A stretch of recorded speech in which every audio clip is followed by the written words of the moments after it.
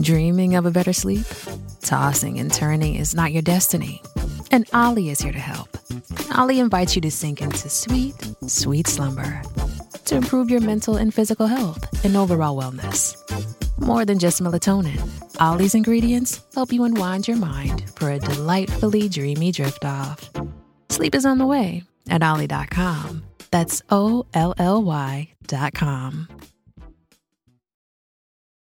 This episode is brought to you by Visit Williamsburg. In Williamsburg, Virginia, there's never too much of a good thing. Whether you're a foodie, a golfer, a history buff, a shopaholic, an outdoor enthusiast, or a thrill seeker, you'll find what you came for here and more. So ask yourself, what is it you want? Discover Williamsburg and plan your trip at visitwilliamsburg.com. Does Monday at the office feel like a storm? Not with Microsoft Copilot. That feeling when Copilot gets everyone up to speed instantly? It's sunny again. When Copilot simplifies complex data so your teams can act, that sun's shining on a beach. And when Copilot uncovers hidden insights, you're on that beach with your people, and you find buried treasure. That's Microsoft Copilot. Learn more at Microsoft.com/AI for all.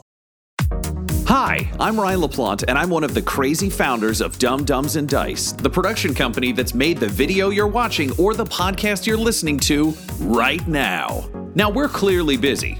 We're producing 5 weekly podcasts: Dumb Dumbs and Dragons, Blood and Syrup, The Mythos Mysteries, Warhammer 40,000, The Valentine Heresy, and Curse, Code, and Crown, as well as 3 event podcasts with miniseries releases scheduled at random intervals: Dumb Scum and Villainy, One Shots, and the bad movie review show, Garbage Town the Movie Podcast. But we want to take this time to invite you to become a part of our company and a part of our Patreon at patreon.com/dumbdumbdice. You can get access to our Discord, access to exclusive DM and character chats. You can get the chance to name characters in our shows. You can even become a recurring NPC and hear yourself interacting with our characters each week through the voice of Tom. You can become a patron for as little as $1, and there's great value for you at even that level. So please, join the Dumb Dumbs and Dice family and help us make even more content in a way that you are guaranteed to love. That's patreon.com/dumbdumbdice.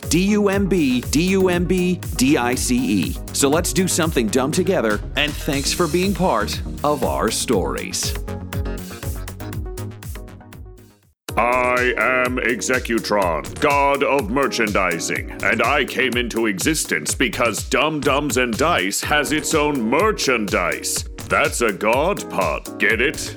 Dice? Merchandise? Anyways, you can get t-shirts, hoodies, spiral notebooks, clocks, wall art, throw pillows, bags, and even stickers emblazoned with your favorite Dumb Dumbs and Dice characters and their catchphrases. Go to redbubble.com/people/dumbdumbdice. That's DUMBDICE. One more time for the mortals in the back. redbubble.com/people/dumbdumbdice. Get your merchandise today.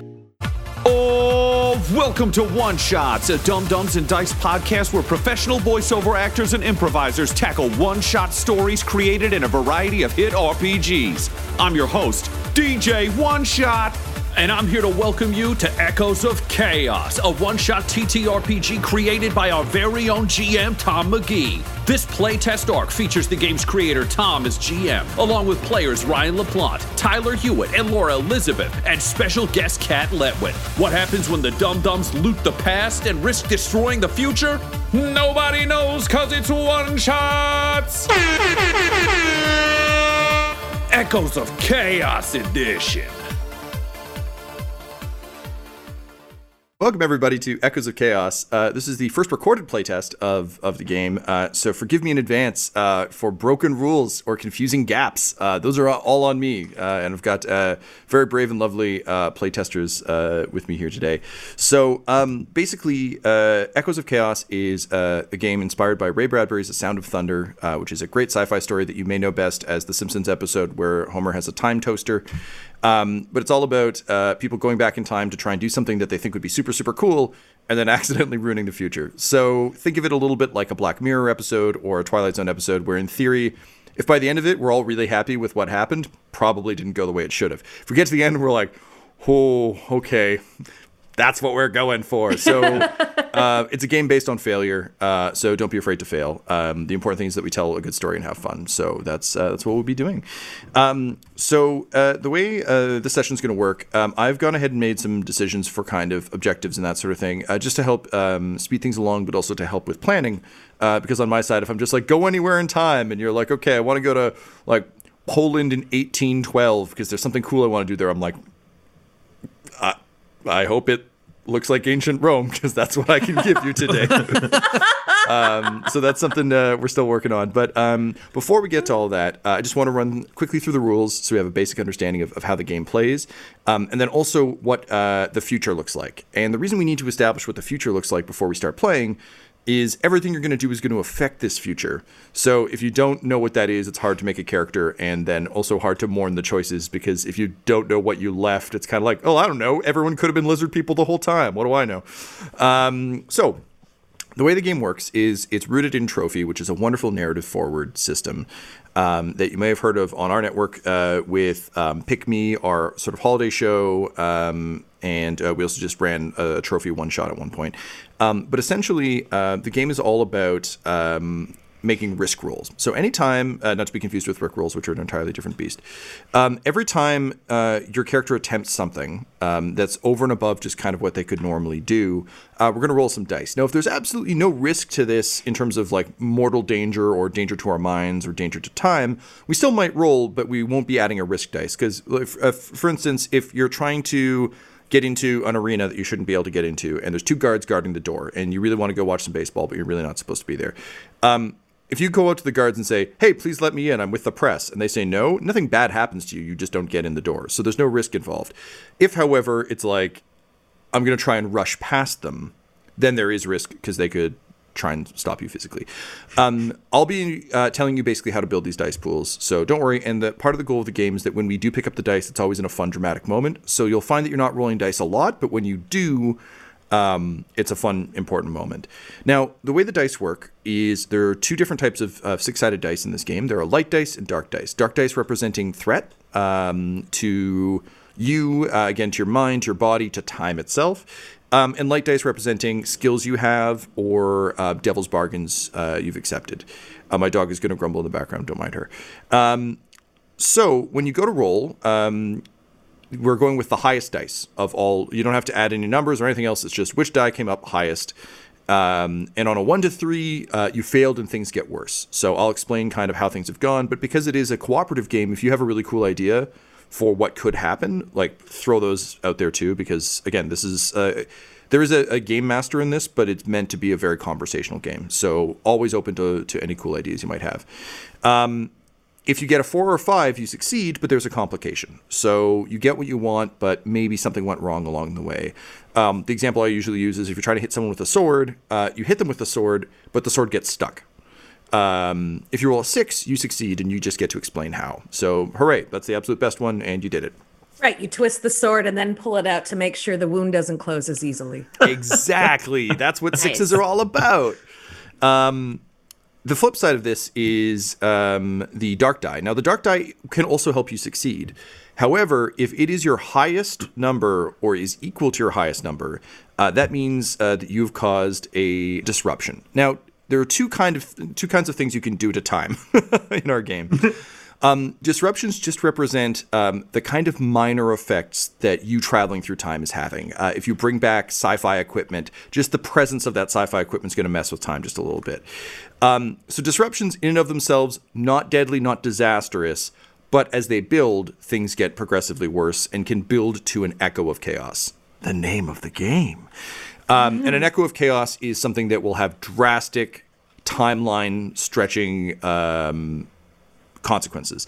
So what's interesting about this game is you don't have health. You don't have kind of anything that's just kind of your own personal stake. You can still get injured and die, and that's just kind of at our discretion. If you fail at a particularly important role, we can be like, I think your character's dead. And we can all be like, that sounds about right. But more important for us and for our purposes is fucking with the timeline. That's really where the real joy of this game is. So essentially, your disruption score represents how much you've fucked up the timeline so far. when you hit 5, you automatically create an Echo of Chaos. You've caused enough disruption in the space-time continuum that something big echoes out. Also, at the end of every section of the game, we'll total up the collective score from all of you, and then see how many echoes kind of your collective little adventure had that will affect things moving forward. You don't need to track any of that. Just be aware that it happens. However, at 6 disruption, you have officially become a liability to space and time. And the feared chronocops will start hunting you through time in an attempt to stop you from doing any further damage. So at 6, things start getting spooky. So when you pull the chrono trigger. Yes, because otherwise they'll find you and they're angry, so they'll be very chrono cross with you. And there's the other shoe. Thank you. And then I assume like Celtic violins kick up everywhere and I have a delightful time.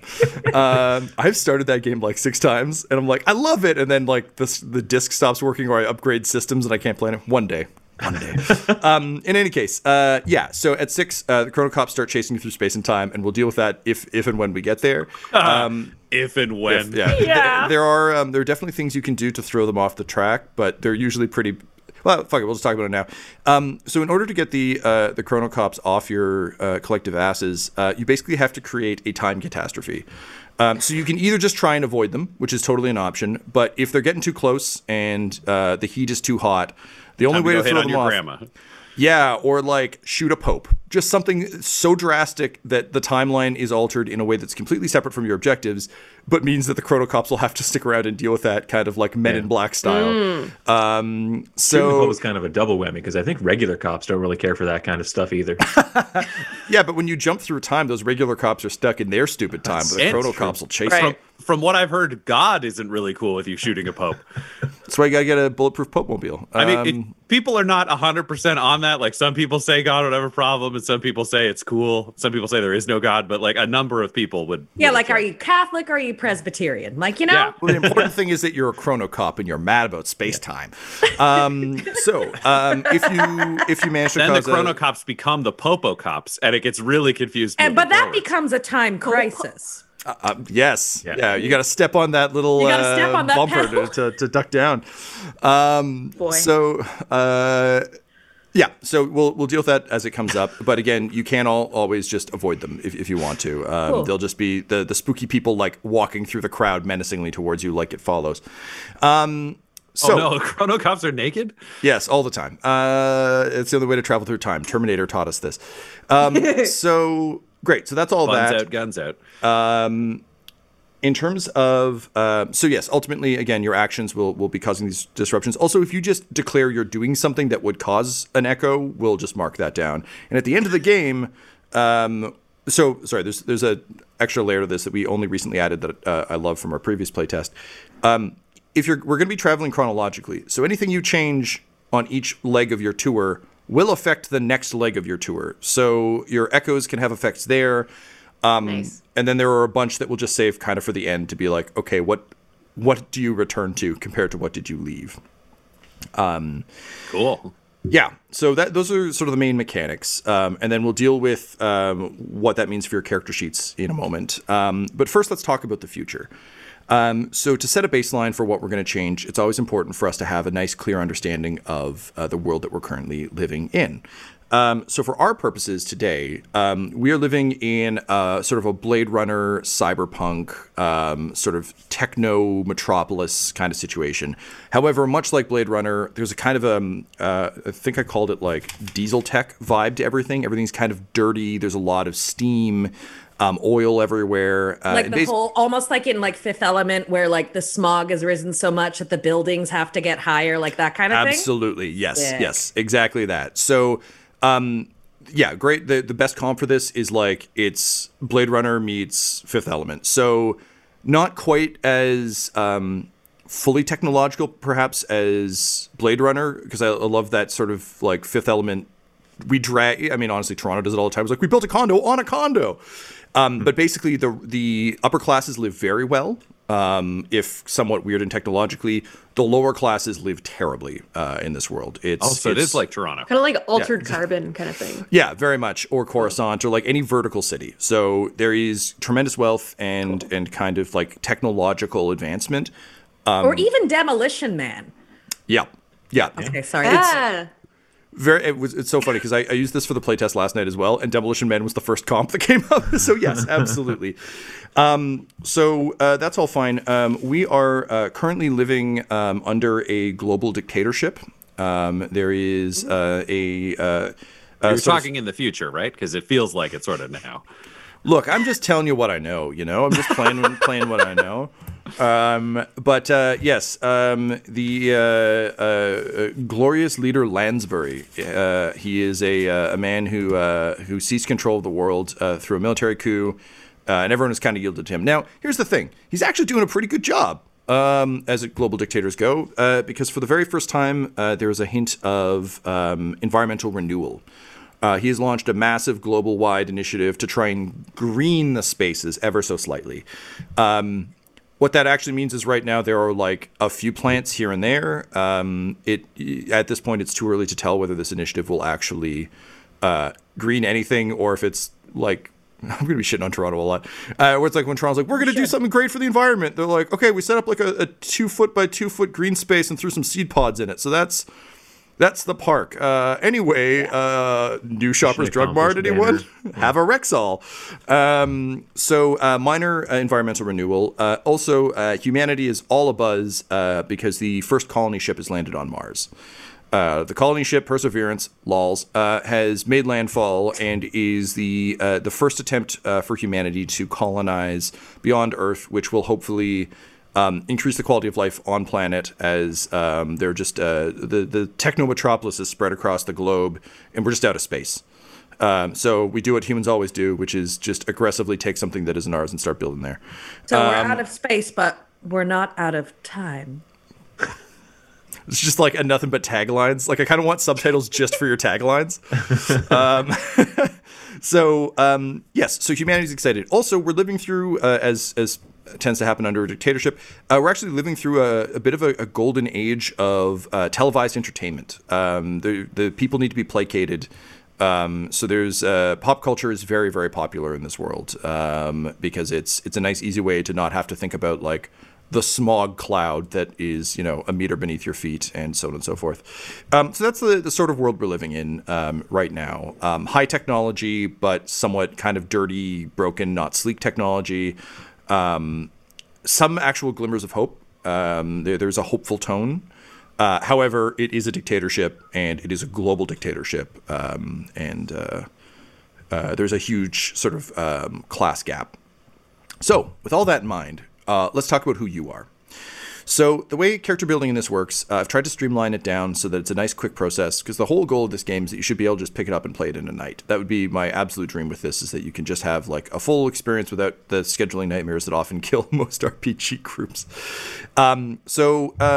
Normally in this game, you pick motivations, which are kind of like your character classes. And these are, there are 4 currently in the game that represent what your character's trying to do in time. The good news is all of your characters will know each other's motivations and have all agreed to help each other. You're basically will determine how you all met, but you've all decided we're going to go back in time together and do these things. So unlike sharing like a ride share with a bunch of strangers where you're like, oh, I guess we're making 6 stops at places I don't care about, you've all committed to helping the other ones do their cool thing and break the rules and possibly time.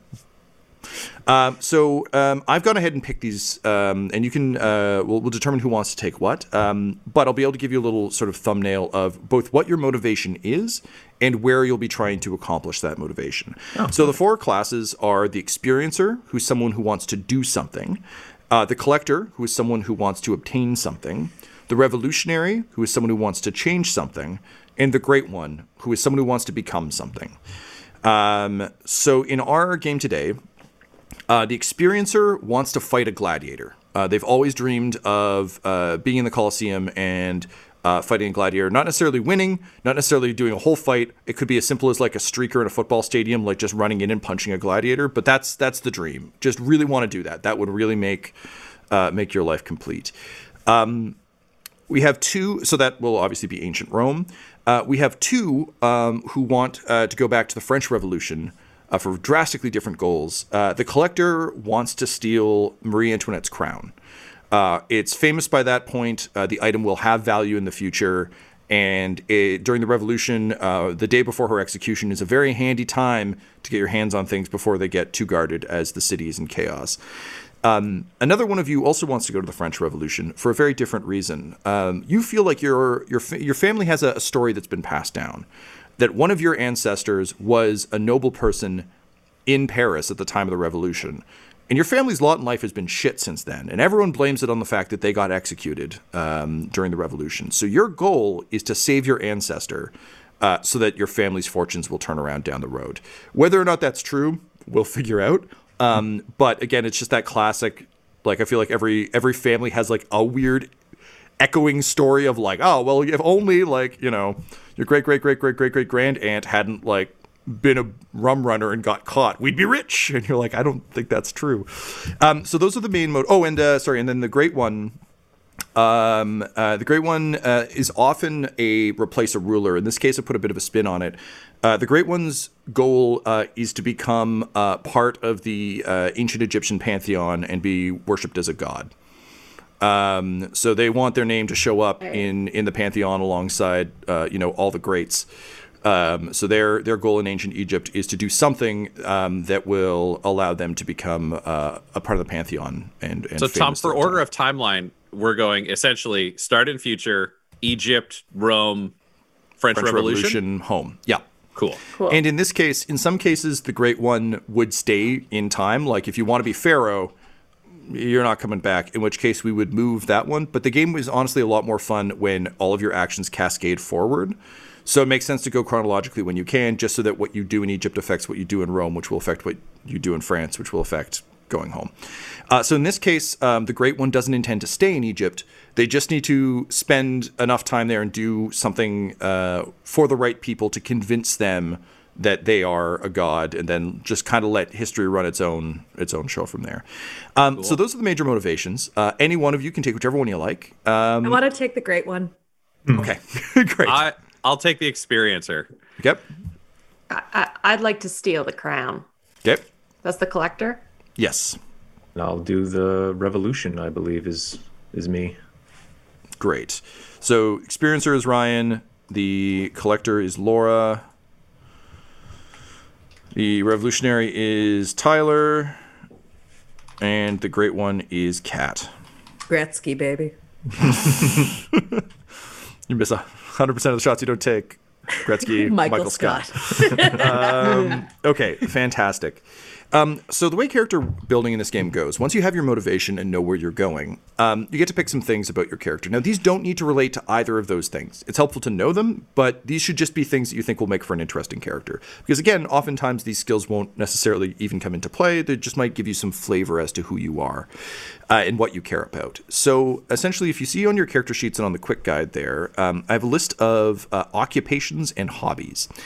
So these occupations and hobbies, again, are just meant as a guide. They, unlike, say, D&D, where your character class will very much determine who you are and what you do, in this case, these are just giving you a skill that you know you have and a way you might think about the world.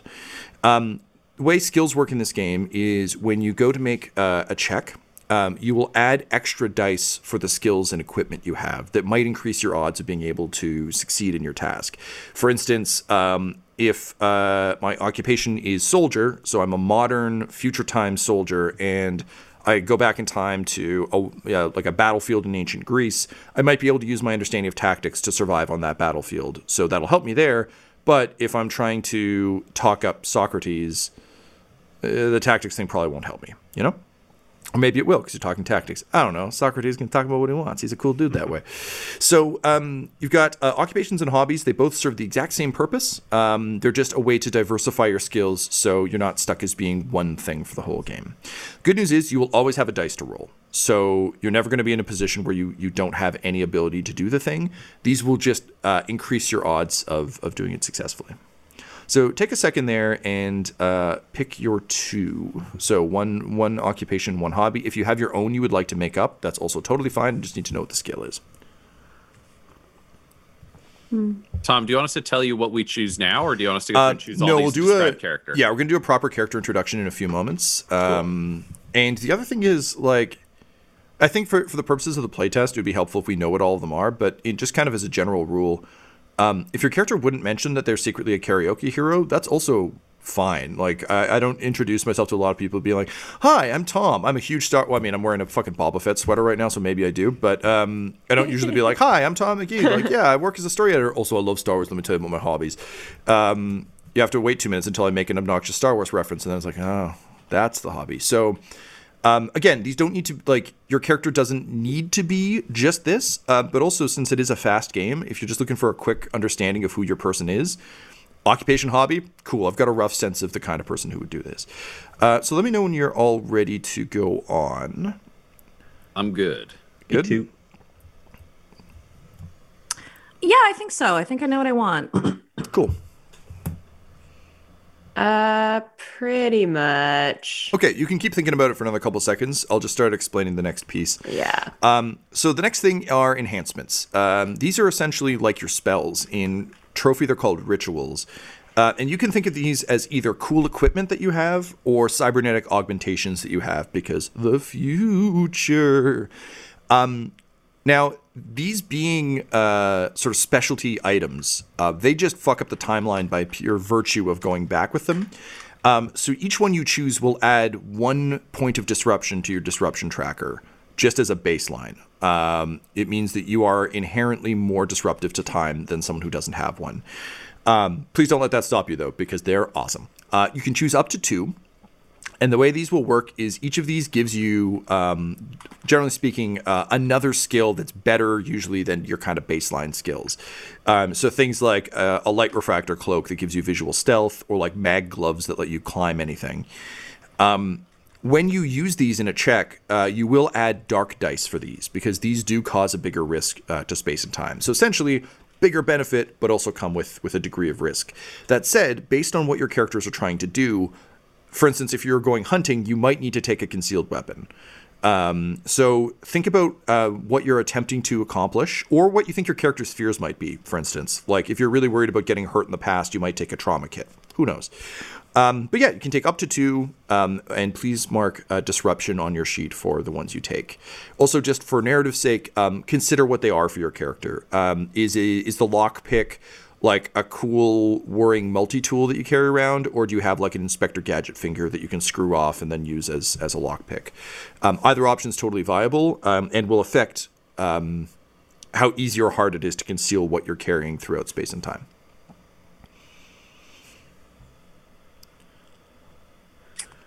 Cool. I picked my enhancements. Okie dokie. Let's give everyone else a moment here. All right. Yeah, I think, I've got my enhancements. Great. Got 1.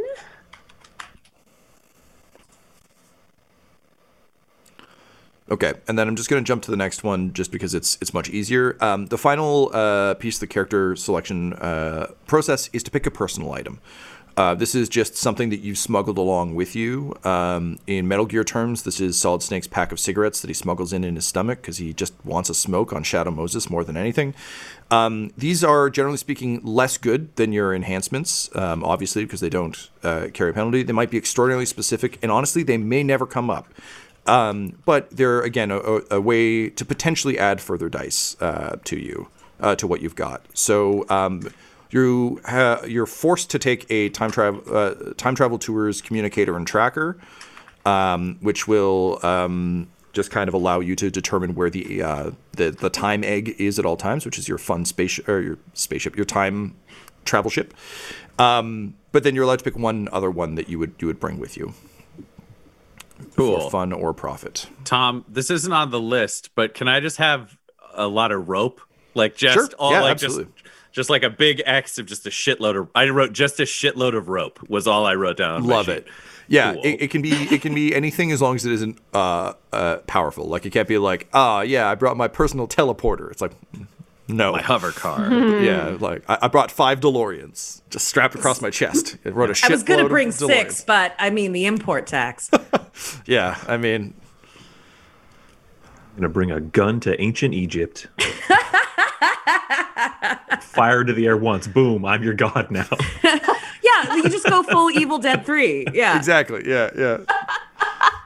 Look, I'm not going to stop you. That's not my job. Cool. So the final piece of this isn't off a list yet. It may eventually be. But the fun thing I want to hash out just quickly, and you can just kind of jot down first thing that comes to your mind. You can base it on your motivation, your occupation, whatever you like. But essentially, I've created some fields here just to help us figure out a little bit more about our characters. Now, all of you are seasoned improvisers and role players at this point. So you may just be able to pop this stuff up. But one of the reasons I like writing this stuff in advance is it means that if you're trying to figure out if your character would do something, you can lean back on these heroic traits, these flaws, their dreams and their fears. Because obviously you might know, okay, well, I got to get through this room or I'm going to die. But if you're really scared if your character is really scared of spiders and it's a room full of spiders, they might just ignore that. And that's fun. So pick one heroic trait. In real life terms, this would probably be the thing that like you're proudest of on a personality test where you're like, oh, that's nice. Yeah, I guess, yes, I am a good listener.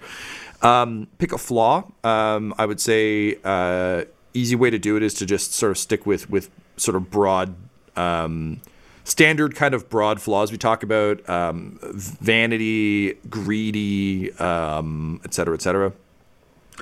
You're going to pick a dream that your character has. This is something that, aside from your motivation, just like in their life as it was advancing, they had something they always wanted to do, and a fear. These are usually best suited, or my best advice for this is to also think about the world we're living in, the future state we've set up, and try, if you can, to link those into that state, just because it'll give you more to push against. For instance, in one of the playtests, we had someone who is a small town sanitation worker, and her fear was the first AI sanitation bot had just shown up in her town of Thunder Bay, and she was very concerned that robots were going to replace her at her job. So just sort of, it doesn't have to be that related to sci-fi and tech, but yeah, just consider the world your character inhabits. You already know a little bit about them based on kind of what they've got. And build it from there.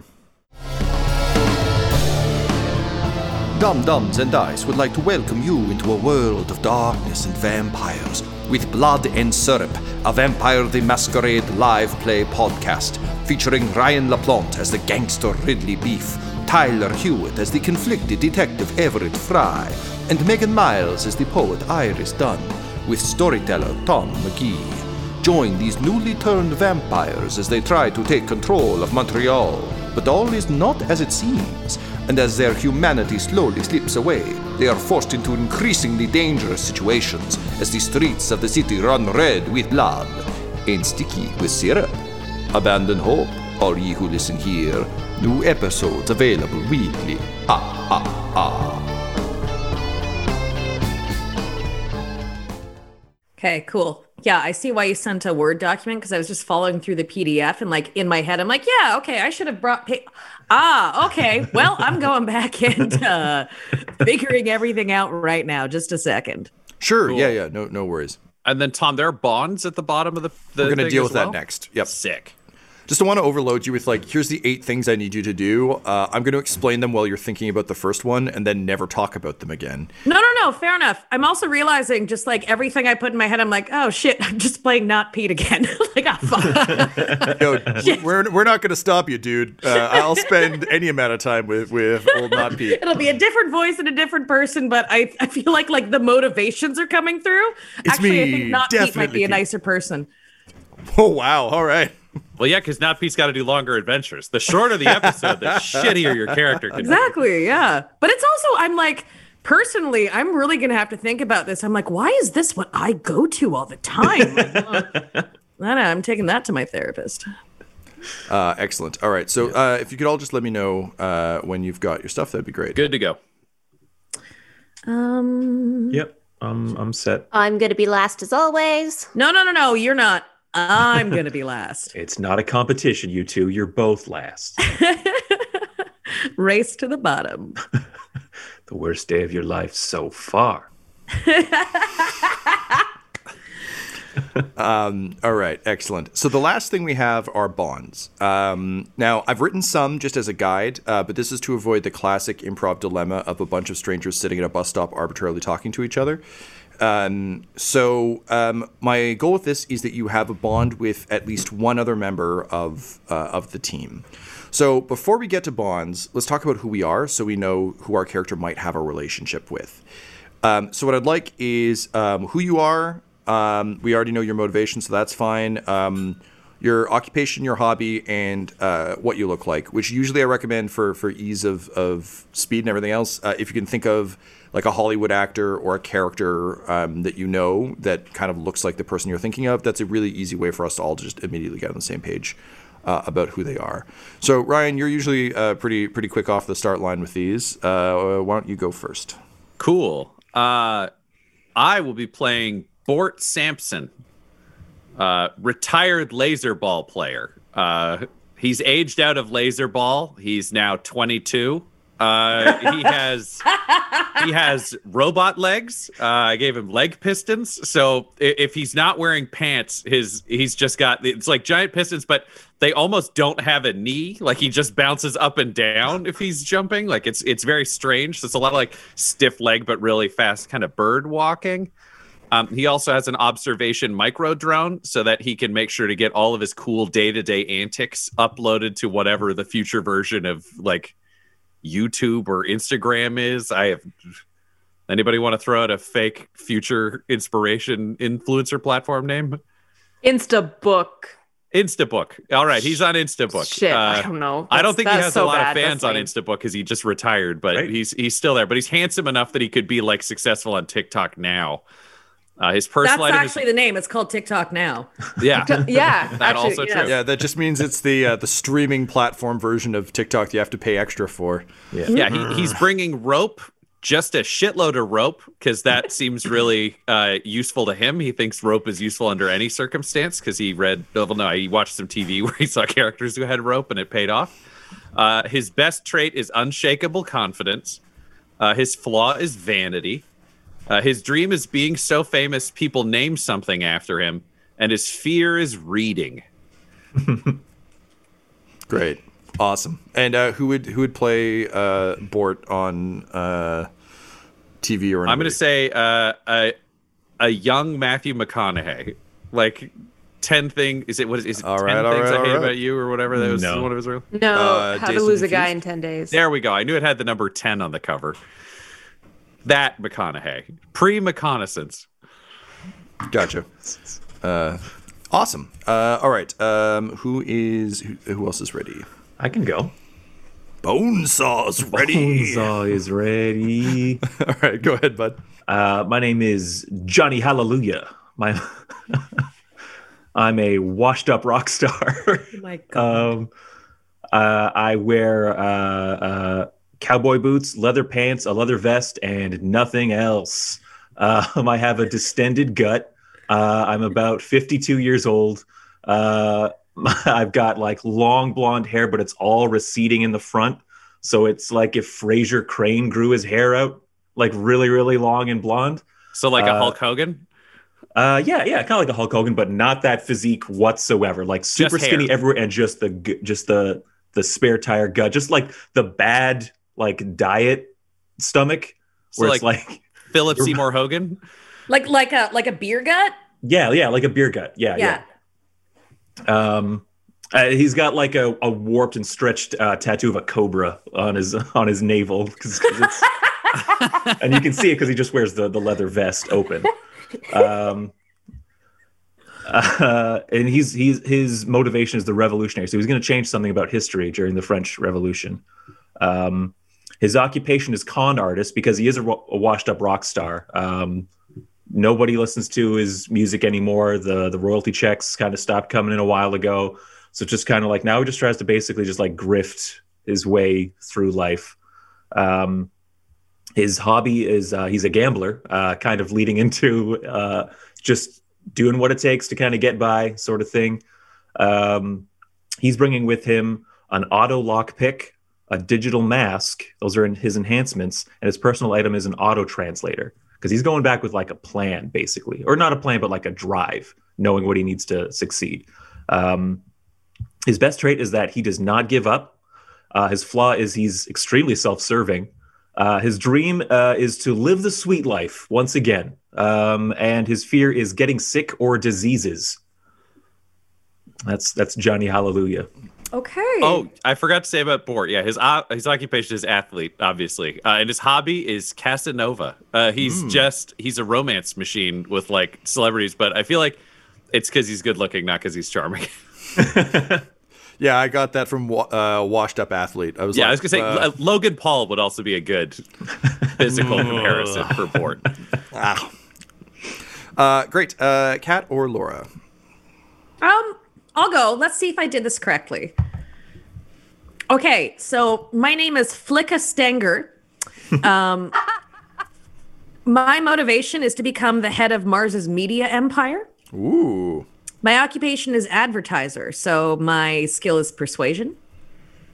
My hobby is I'm a minor influencer, but it's mostly behind the scenes, you know.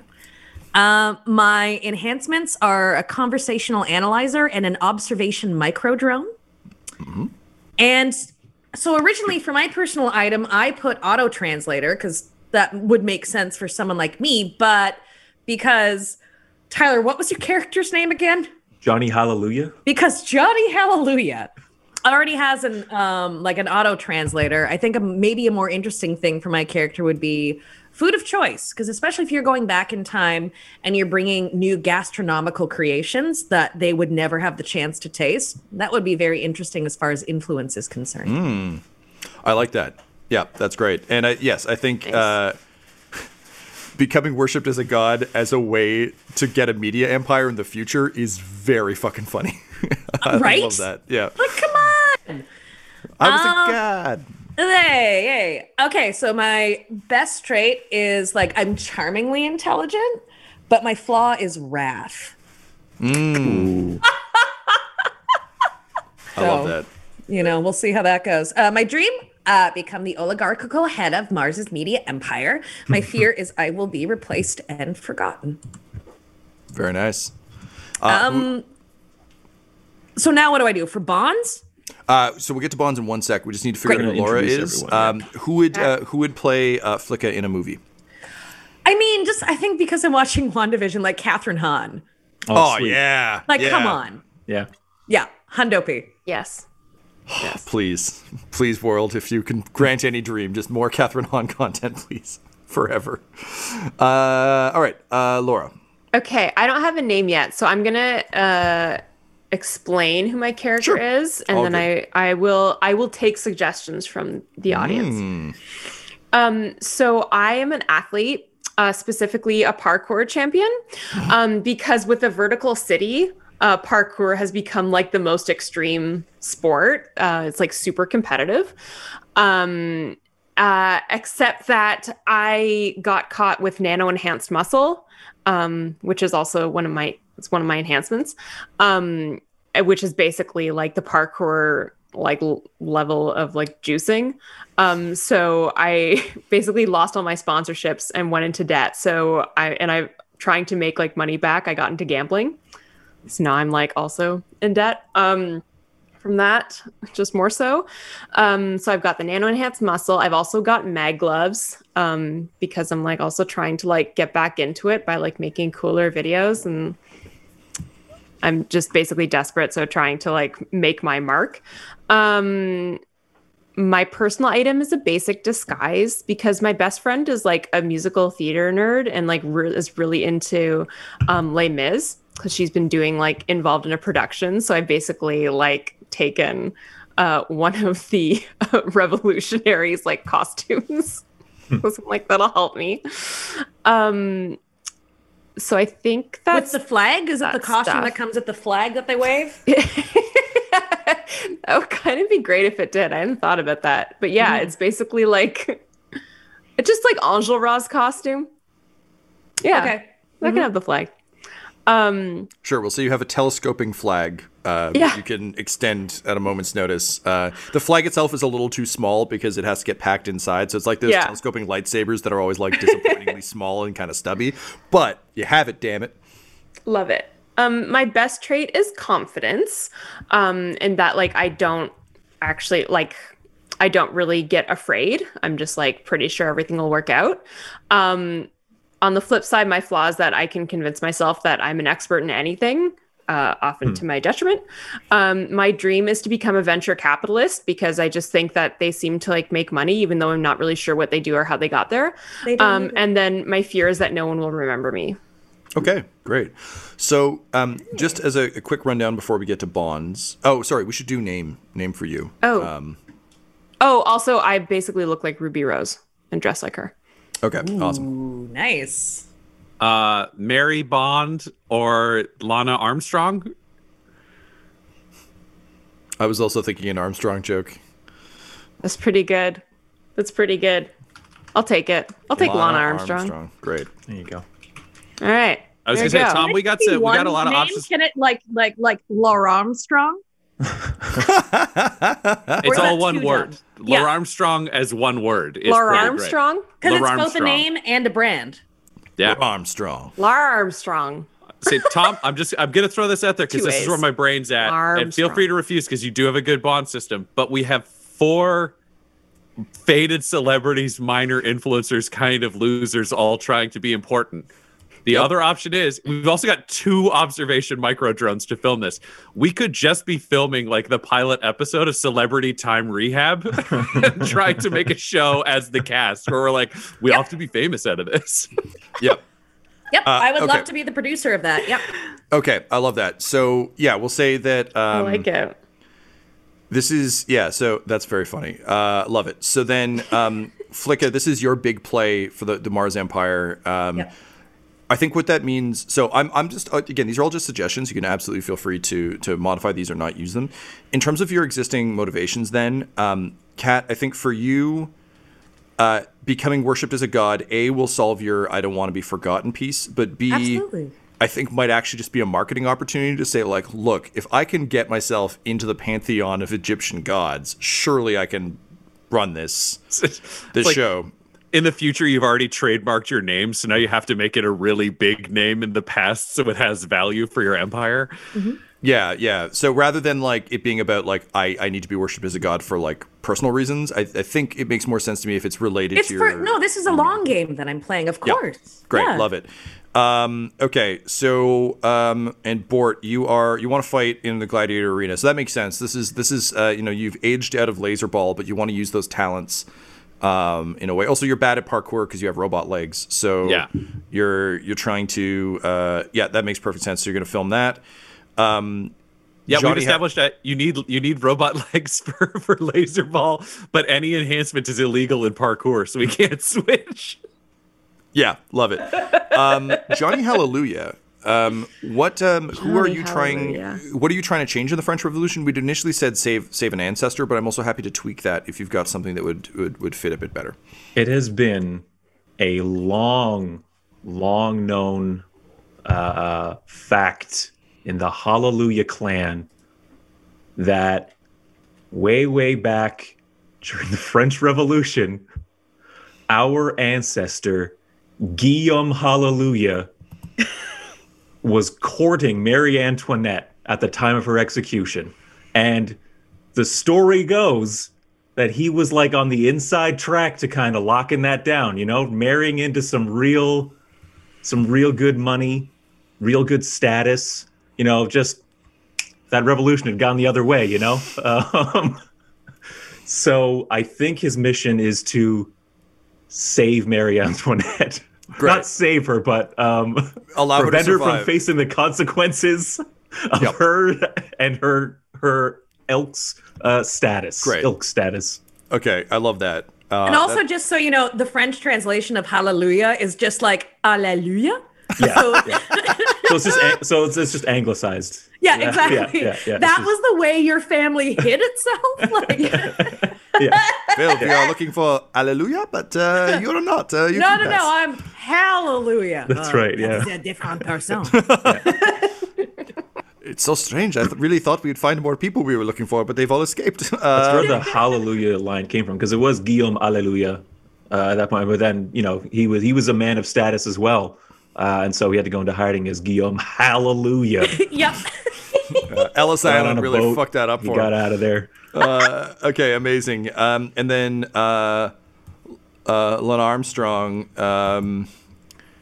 You're after the crown. I think maybe you've got like a line on being able to sell this in the future to pay off your gambling debts, but also to give you the venture capital you'll need to start your 100%. your thing. And I think what we can probably safely say then is, let's treat this kind of as like almost like a weird more, I think, is it like a travel show? It's one of those like celebrity travel shows where it's like we don't really know what to do with these people anymore, and we can get them on the cheap. So like we'll just send them to places. So the only way any of you could afford to go back in time was that Flicka, you managed to broker a deal for like a "Where Are They Now" behind the music kind of deal. We originally pitched the title as "Where in the World Are Those You Don't Remember," but that's amazing. I'm happy to go with that. Where in the world are those you don't remember? Oh, that cuts real deep. Yeah, but it still fits the rockapella beat count, so like it'll just like naturally slide in there. Yeah, exactly. Amazing. So time travel tours wanting to raise their profile a bit. There are many time travel corporations. They are but one.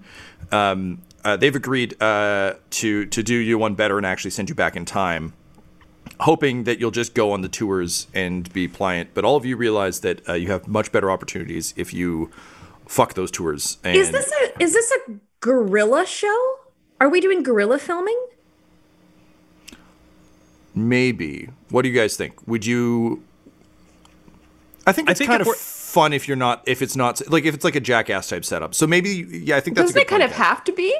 Yeah. Yeah. So they don't know. They're just sending you on a tour. You've all paid for it.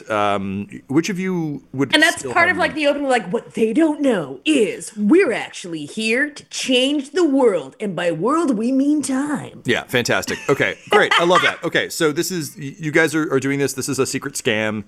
Cool. The time travel, the T3 Corporation is unaware that this is what you're doing.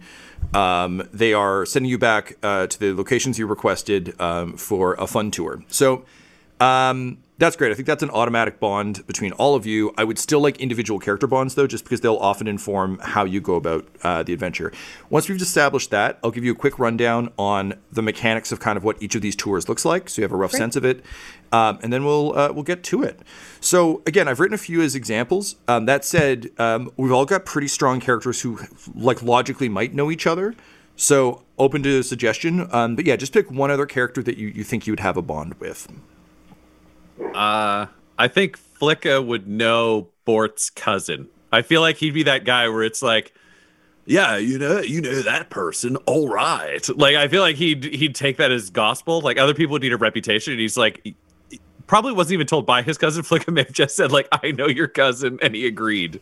But and I didn't even say the cousin's name? No. I think he'd be that guy who's like, oh, Sandra? And then you just name drop Sandra occasionally. Yeah, and he's in. So he would consider you like a close personal friend because you know his cousin. And I'm just there to manipulate you. Great. I think Johnny owes Larmstrong a debt. I think since we're both gamblers, one time you got the upper hand and I couldn't pay up and you haven't forgotten about it and I haven't forgotten about it. But I think that's something hanging over me. Yeah, because I need you to pay me so I can pay my other. Exactly, so you can pay your bookie. Yeah, no, totally, yeah. That's great.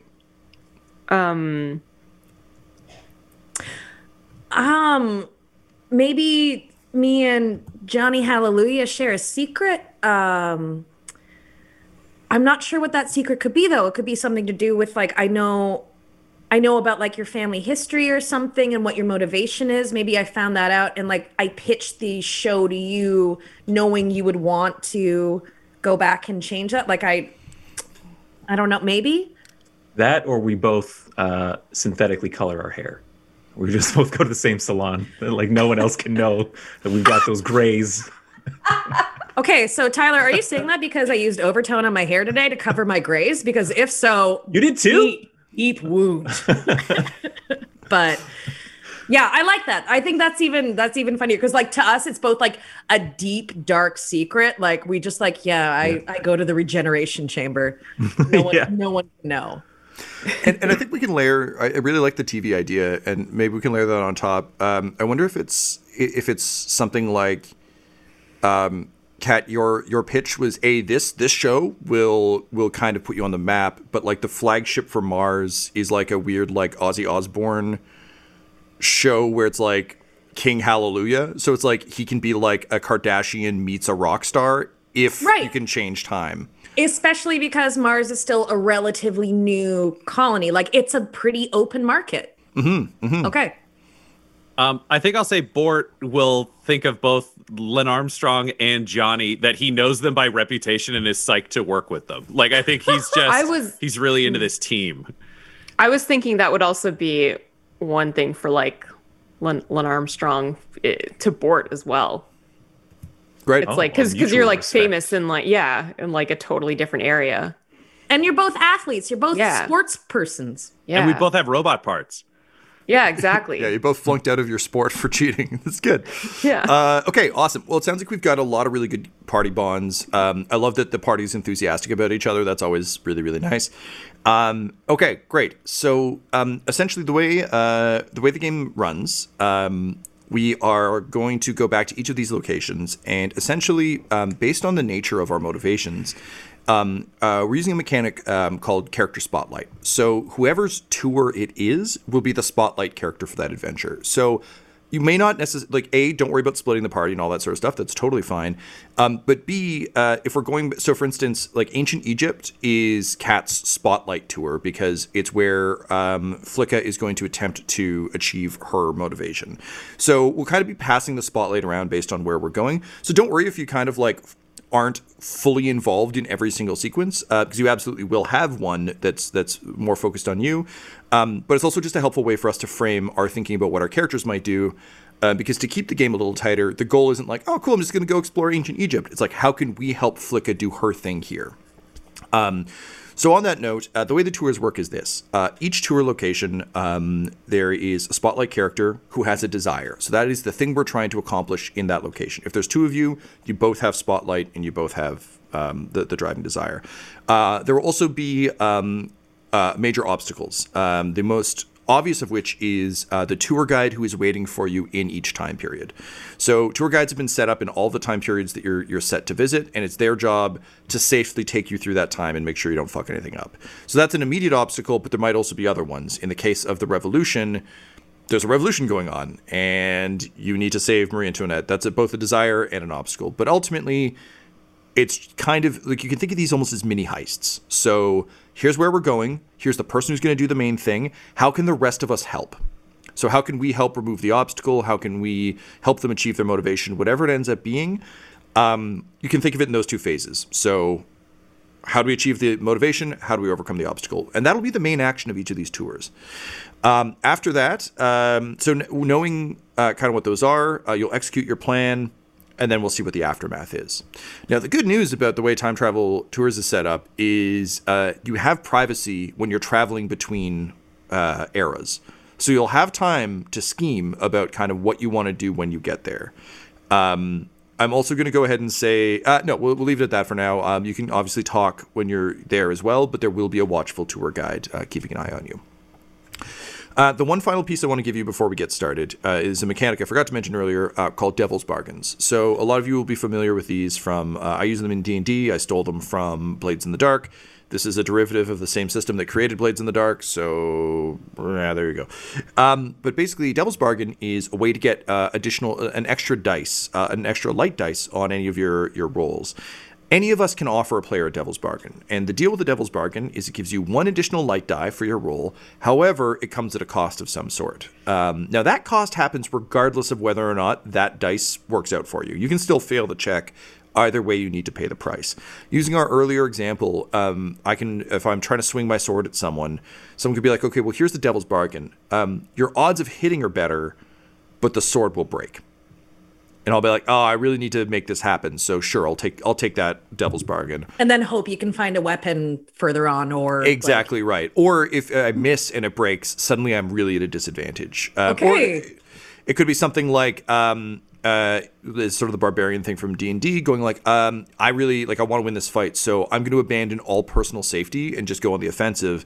It's like, cool, so you get extra dice, but you're opening yourself up to injury and damage. So those are available. Anyone can offer them at any time. Anytime anyone's rolling a dice, feel free to chime in with them. You can also offer yourself one.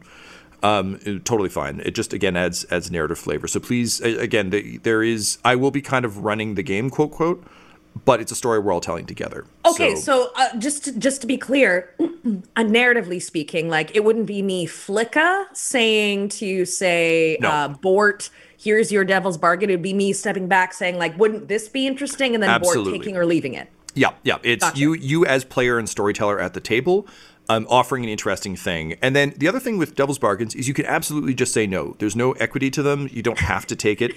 Cool. And as a result, if you're like, so for instance, in the test I ran yesterday, someone was like, I was like, hey, I mean, I'll give you a Devil's Bargain. You can help delay this person who's trying to find the spotlight character, but it means that you won't get to be famous today, and you love being famous the most.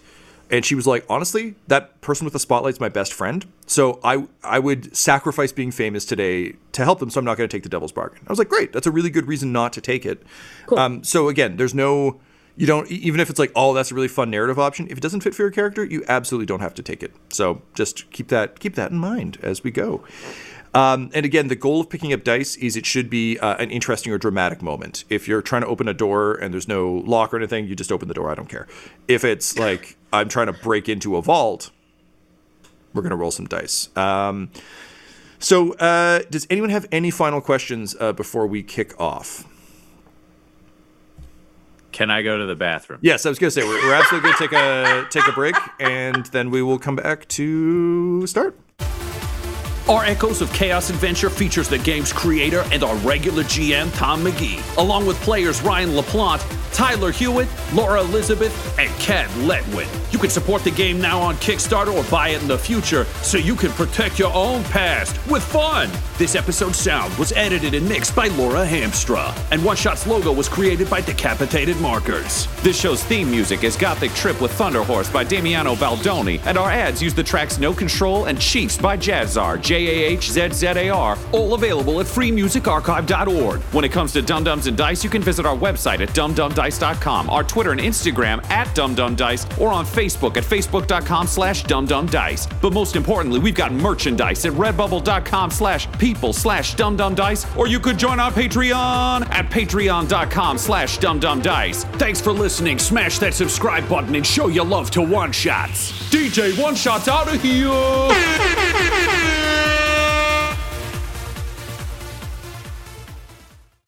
Dum Dums and Dice has to give a special thank you to the supreme beings of our Patreon at this time: Christian Menicola, Long, the Half-Blind Prophet, James Cuellar, Charles Grams, Christopher Little, Sue One, George Dolby, One True Artistry, Orion Birchfield, Lord of Bradovic, Noel Lewis, Scott Garland, Anthony Griffin, Chet Awesome Laser, Jordan Neesmith, Benjamin V, Gavin and Abby McDonald, Taryn Hefner, Cade Peters, Richard Cranium, Christian Mendez, Anna Zed, and Jill and Noel LaPlante. If you want your name to be added to this list, you can join our Patreon too at patreon.com/dumdumdice. Thanks to them, and a little bit of thanks to you.